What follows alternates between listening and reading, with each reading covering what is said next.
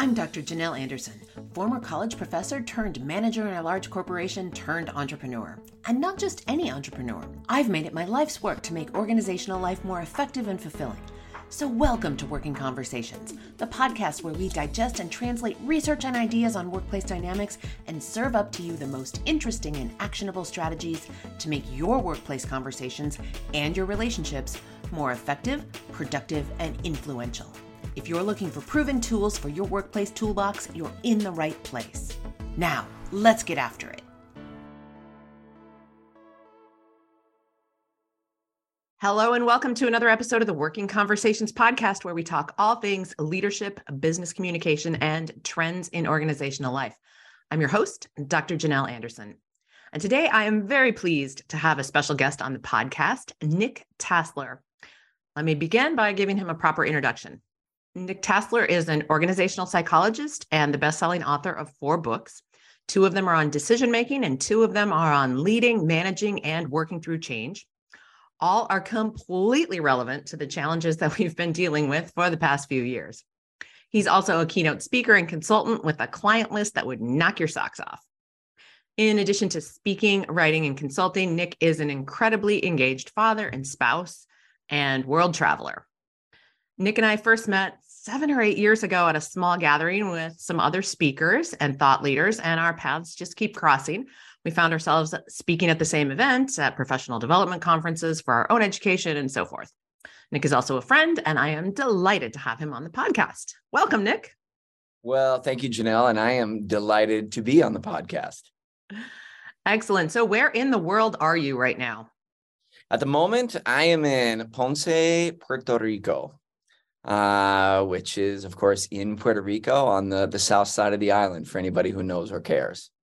All right. Fantastic. All right. Well, I wanted to start by asking a question that I get asked a lot about decision making, and it's about decision fatigue. Is decision fatigue a real thing, or is that a myth? Well, I'm pretty sure it's a real thing, and I think we have quite a bit of empirical evidence to say it is indeed a real thing. And I think, evidence aside, if we just look at our own experience, I think we can find proof for it. I like to, the most basic level, because it's November 22nd or so, right? And so we've got the holiday shopping season coming up here. And a common phenomenon is, after you spend an afternoon at the mall, all of a sudden your great diet plans, right? Your strict, I'm only going to eat salad and whatever else. All of a sudden the smell of Cinnabon becomes irresistible after you spent a whole afternoon at the mall trying to decide on, can I get a better deal on these socks here, or this toy there? And you're constantly making decisions, shopping decisions, which should be completely irrelevant or unrelated to dietary decisions, but our brain doesn't distinguish. A decision is a decision. It creates a burden on our cognitive capacity. And so we make so many decisions that eventually we get fatigued, and it kind of burns our willpower down. And so I think, on the personal experience, I think we can all think of examples like that. A hard day at work where you're having to make tons of decisions can sort of wear down your mental capacity. So when you come home, either you just want to take a nap, or maybe sometimes, you have trouble controlling your emotions and your frustrations with the family and whatnot. So it is a real thing. And how it manifests for us, I think, is different. Some people maybe, will fly off the handle a little bit more. There's a lot of research to say that people tend to be more risk averse after making a bunch of decisions. So, we feel like we can conquer the world at 9 a.m., but at 4 p.m., all of a sudden we feel like everything's caving in on us, and we just want to like hide away and play it safe in every aspect of our life, right? And next morning, the cycle starts all over again. Decision fatigue, I think, is a good source for that. So if decision fatigue is a real thing, then what strategies would you suggest for people who have to make a bunch of decisions at work? Like, should we try to front load the day with those decisions first thing in the morning? Would that help? Or do you have any other hacks that could help with Yeah. that? Yeah, no, that's a great question, Janelle. And I think also, so let's start with the like you said, front loading the day. Okay. So I think that works, and that works for, I would say, most of us. There is another part of this that I think we so I'm an industrial psychologist, right? And I cut my teeth studying personality and individual differences, right? And so everything I say kind of has this asterisk of but you have to take into consideration what is your personality, and in this case, what are your natural biorhythms? So for example, if you are a morning person, absolutely, you should front load your day with the biggest, most impactful decisions in the morning. And you probably shouldn't make important decisions in the late afternoon, and certainly not in the evening. My wife and I are both morning people. So we just know that if we have say a schooling decision for our kids, or a moving decision, even a vacation decision, we just don't talk about it at night, because all that's going to happen is we're going to fight. We're going to get frustrated. And so let's just talk about it in the morning where everything looks different. If you're a night person, you might want to totally flip that around, right? Maybe you actually gather steam as the day goes on. But I think for most of us, front loading the day is a good thing. Another thing you can do is leverage what some psychologists call pre-decisions. Okay. And pre-decision is just, we don't have to for many of the decisions we make every day. And depending on how you define a decision, some would say we make an average of 70 decisions a day. For those in leadership positions, it tends to be closer to 110, 115 decisions a day. That's a lot. Yeah. It is a lot. That is a lot, and then it's like, is getting out of bed in the morning a decision, or is that a conscious habit? And like you can cut this in many different ways, but for the most part, a conscious decision somewhere between 70 and 110 a day, right? A lot of those decisions can be pre-decisions. So what I mean by that is, like, you don't have to reinvent the wheel every day. And let me give you a couple of real basic examples for that. So, the whole notion of Einstein having a whole closet full of the exact same clothes, Steve Jobs wearing the same uniform every day with the black mock turtleneck, right? So that's more than branding, right? Einstein wasn't doing it for branding purposes. He was doing it because that was one less decision he had to make every day, right? And we can all kind of do that. I do that often. I have I have a black t-shirt, and when I speak, for example, I wear basically the same thing every time. I might have little shades of difference, but it's essentially the same outfit, right? And so that's just one easy way to do it. The other thing is you can say, like for example, wearing a seatbelt is a pre-decision. So it's like, we made one decision once that every time I sit in the car, I wear a seatbelt. So I don't have to waste any of my cognitive capacity. I don't have to increase any cognitive load on every time I get in a car. Do I put on a seatbelt or do I not put on a seatbelt? What you order at the coffee shop, like all these kind of routine things, you can minimize the cognitive load and the decision fatigue by making as many of these as possible one time and be one and done. That's just what you do every time, because it's not that important, right? So like the person who eats the exact same thing for breakfast every day, it's a pre-decision, It's done. And then they're starting the day with one less decision to make. That's exactly right. Exactly right. And those are like really simple, but really powerful ways to minimize the decision fatigue. Got it. All right. So you talked about personality and individual differences and how they play into this. So let me ask you a question that came up as I was reading your book, Why Quitters Win, Decide to Be Excellent. And this book, if you're not familiar with it, is really, it chronicles the importance of doubling down on what you're best at and really letting go of things that maybe are not in your zone of genius.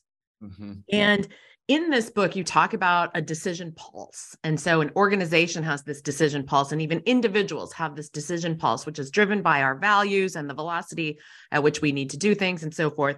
And you can certainly add to that. I'm trying to encapsulate I'm really taking notes here. Decision pulse in order to get to my question. So my question is, as you talk about the values that really undergird people's personality and individual differences, you give this great wheel that shows these 8 values.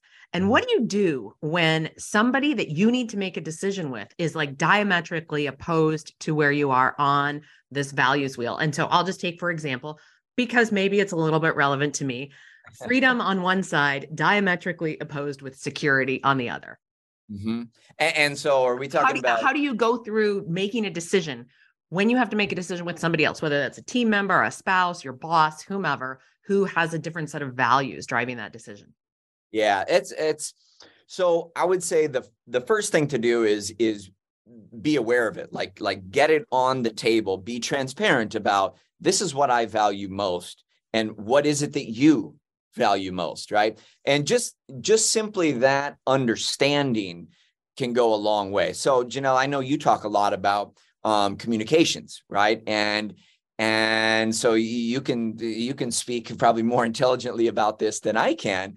When you're making a decision with another person or a plan or anything, really, so much of it comes down to the communication aspect is, are we aware of the cards that each other are holding, right? Are we clear about, do I understand what motivates you rather than just assuming that what motivates me motivates you? Because it's not always the case, you know. I'll give you an example for me personally. So that wheel, right? For me, it is freedom. Okay, that is my number one thing, and I am willing to sacrifice a lot of things to preserve my freedom. My wife, on the other hand, for her, it is relationships. Okay, that is her number one thing, and so I'd say for the first few years of our relationship, while we were dating, even when we got married, the number one source of our conflict was those two things coming into conflict with each other. For example, it was very important for her to have to maintain these tight, intimate relationships with many, many people, many, many of her friends. Okay. And I, perhaps somewhat selfishly, was like, no, I should come before them. Right. And what I didn't understand is that for her, it is vitally important that she maintains these intimate relationships with all these different people. And what she didn't understand about me is it's vitally important that I have the freedom to think about what I want to think about and not have my time be overscheduled so that we're constantly building relationships. I don't want to do that. Right. And so what happened is ultimately we had, when we discovered this about each other, it opened the door for compromise, right? So I understood, okay, I get where this is coming from now. It's not that you're ignoring what's important to me. It's just super important to you and vice versa, right? And so just that understanding can sort of open the door to compromise in a way that before, that door was kind of closed. When you put that in a business context, one of the big sources of conflict, so then let's talk about freedom, relationships, that can matter too, but it can also just be like risk tolerance. Mm-hmm. So you've got one person who is what I call in another book, in my first book, a potential seeker, and the other person who is a risk manager. We're both looking at the exact same decision, at the exact same criteria. The difference is the potential seeker is paying much more attention to the possible gain of each options. The risk manager is paying attention to what is the risk quotient, the downside of each of the options. We're both looking at the exact same criteria, but we're looking at a different half of the criteria. And just understanding that, it's like, so we don't default to these overly simplistic, you're just being irrational. I don't understand how you can't see this. And it's because they see it. They just pay more attention to another aspect of it that I pay less attention to. Yeah. Now, that doesn't always mean that you're going to end up skipping through the meadow in All sunshine and butterflies. And, yeah, right. Like there still could be conflict and tension, but at least we understand where each other are coming from. Well, and that reminds me of a concept that I call agreement inside of disagreement, because when we can start discussing a difficult topic, whether that's going to lead to a decision or something else, from a place of agreeing with each other, then it takes some of that tension out of things. And it reminded your story about you and your wife reminded me of a story about my husband and I. This goes back about 10 years or so, where we have this difficult financial decision to make. It was partly financial, and we come at things very different. Like you, I am strong on freedom. That is my number one value. And he is diametrically across that circle from me on security and has a much different risk tolerance than I do. And I could just feel the tension rising. I could feel us going in completely different directions. And so I said, as we move through this, we're going to have to agree to honor each other's perspectives. Mm-hmm. And I said, I said, you want to circle the wagons and count the beans. Yeah, he was like, damn right. Who doesn't? Right. That's what he's thinking. And I want to go fishing. Yeah. I want to go see what else is out there. And he was like, yeah, I guess that is what you do. And I said, okay, as we move through this, because this wasn't something that was going to be like a once and done 5-minute conversation. This was something that was going to take weeks, if not months, to move through. And so I said, if in order for us to get through this and preserve our relationship, we are both going to have to honor that we come at it from very different perspectives and that they're both valid. Mm-hmm. Yeah. And I like the way you position that. It sounds to me like it's taking it one step further than agree to disagree. It's agree to honor the right. I call it, in fact, I call it agreement inside of disagreement, because I think when we say, I guess we just agree to disagree, that's very, I don't know. It's just very dismissive and yeah. It doesn't leave a good space for having the next conversation that comes after that. Right. Yeah. It's a nice way of saying you're wrong and I'm tired of this conversation. Exactly.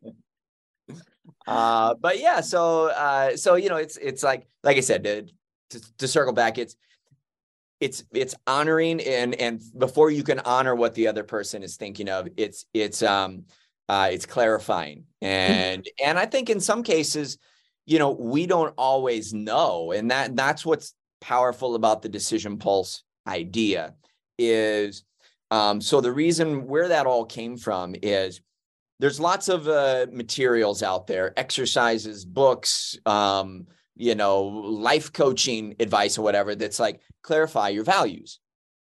And the problem is, and let me rephrase that. It's not that that's a problem to clarify your values, but it's that in a perfect world, we all value all of those things. We all want to have success and health and good relationships and like that's normal, right?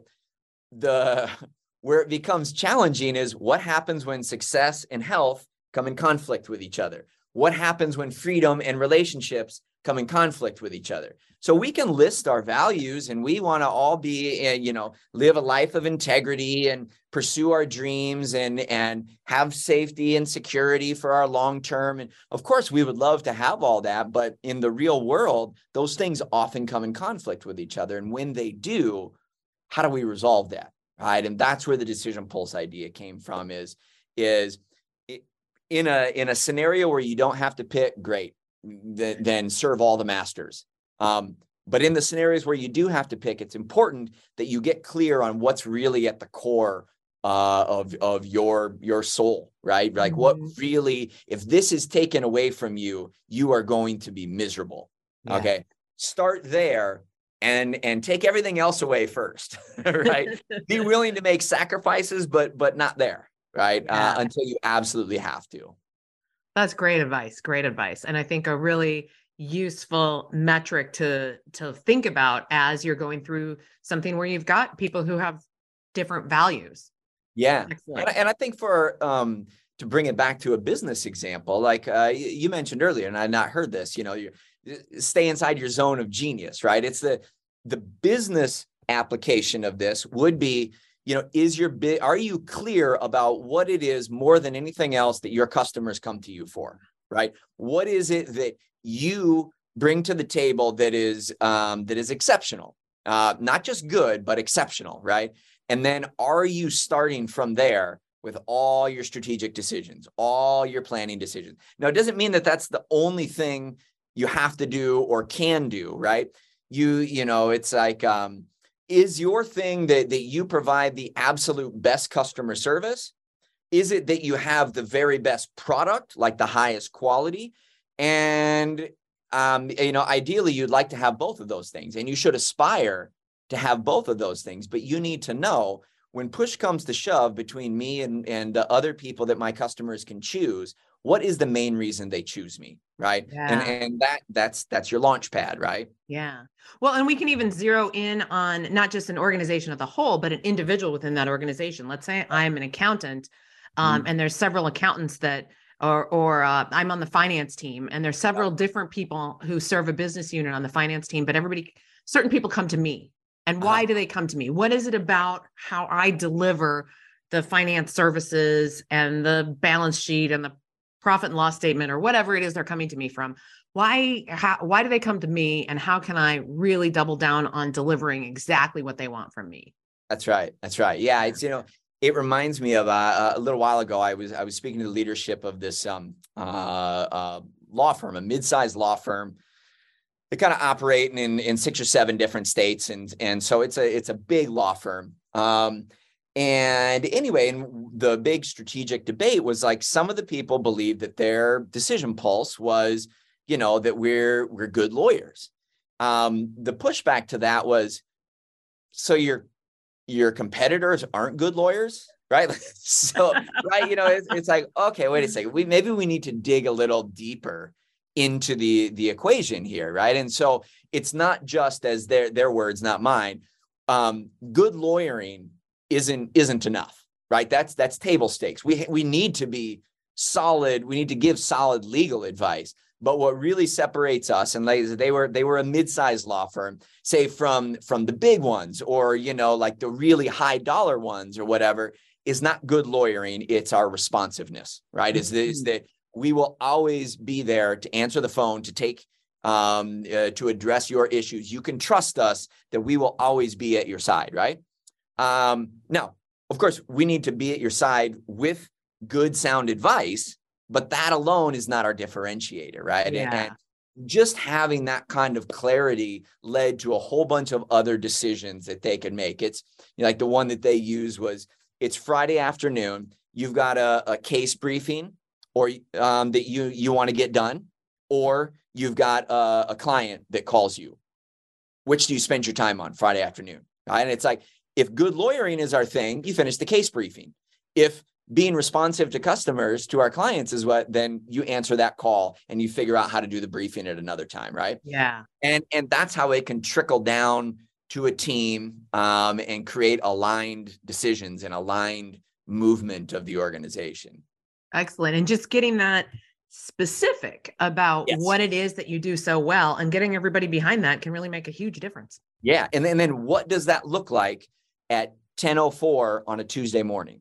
Yeah. Right. Then it's like taking that down out of the abstract to, you have these 3 emails in your inbox. Which one do you reply to first? Mm-hmm. Right. And that's when it really clicks for people. Yeah. Yeah. Love it. This episode is made possible by Instacart. If you haven't already started using Instacart, now is the time, my friend. Now, I'm the first one to say that I actually enjoy a trip to the grocery store. I really do. But you know what I like doing even better? Making this podcast. When I was deep in the development of this podcast, outlining and recording the first few episodes, my kids reminded me that they needed to eat. Instacart to the rescue.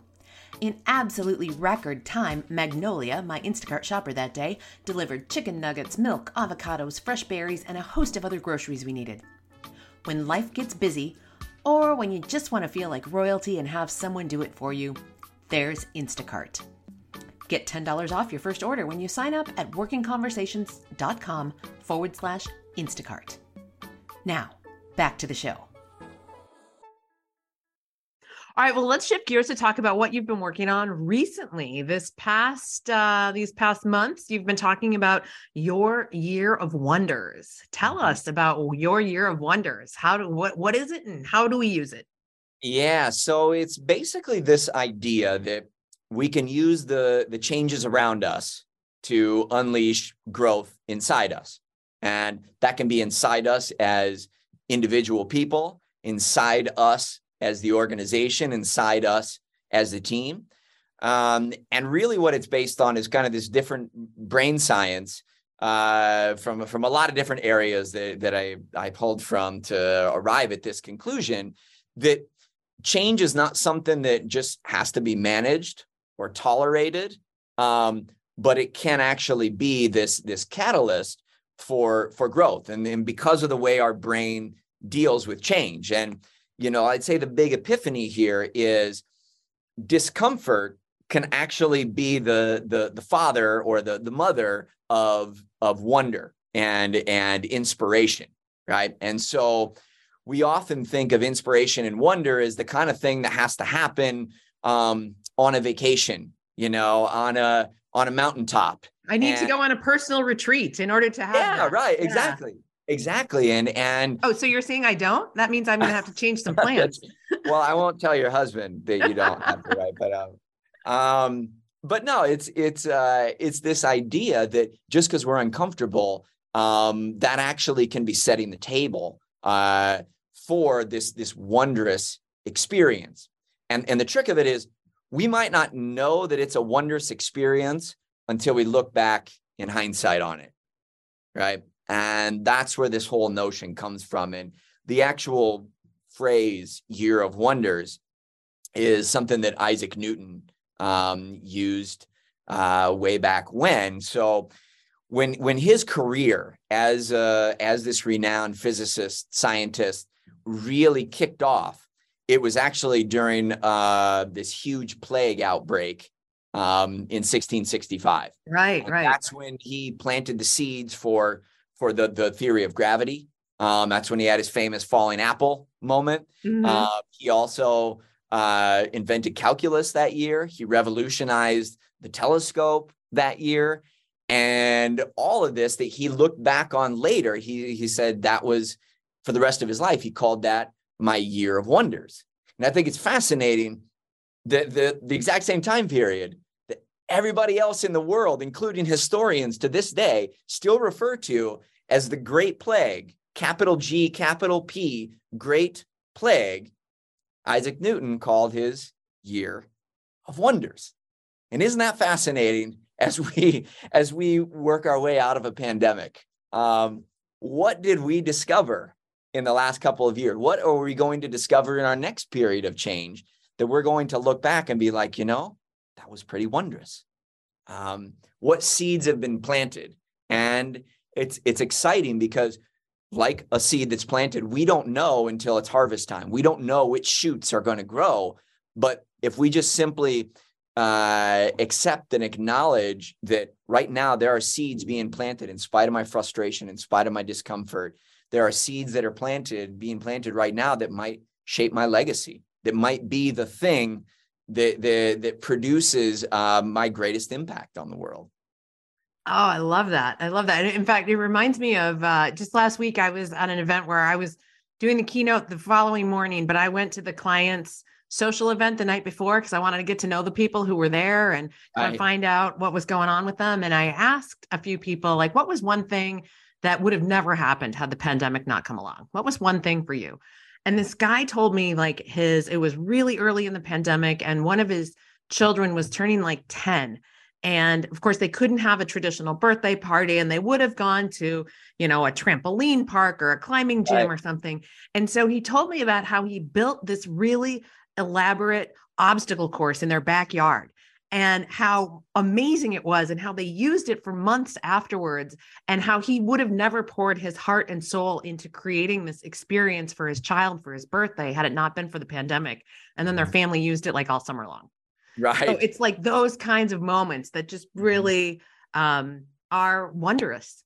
Yeah, absolutely. Absolutely. And that is I think there's something powerful about that word wonder is, it's like, because it connotes curiosity, it connotes creativity, inspiration, and it's kind of all rolled into this just sort of like slack-jawed Amazement. wonder. Yeah. Yeah, A little bit of amazement. amazement And in there. Yeah. yeah. And so it's been really fun to watch audiences respond to that, because particularly now in just the last 6 months or so, there's a lot of my audiences that the pandemic, the pandemic produced for their business, because of the industry that they happen to be in, and it's a bunch of different industries, almost an embarrassment of riches, so it's like there was some industries that were just crushed, Right. So I'll talk to healthcare groups that this was significant, and not in a good way, right? And not in a it was traumatic for a lot of healthcare workers, right?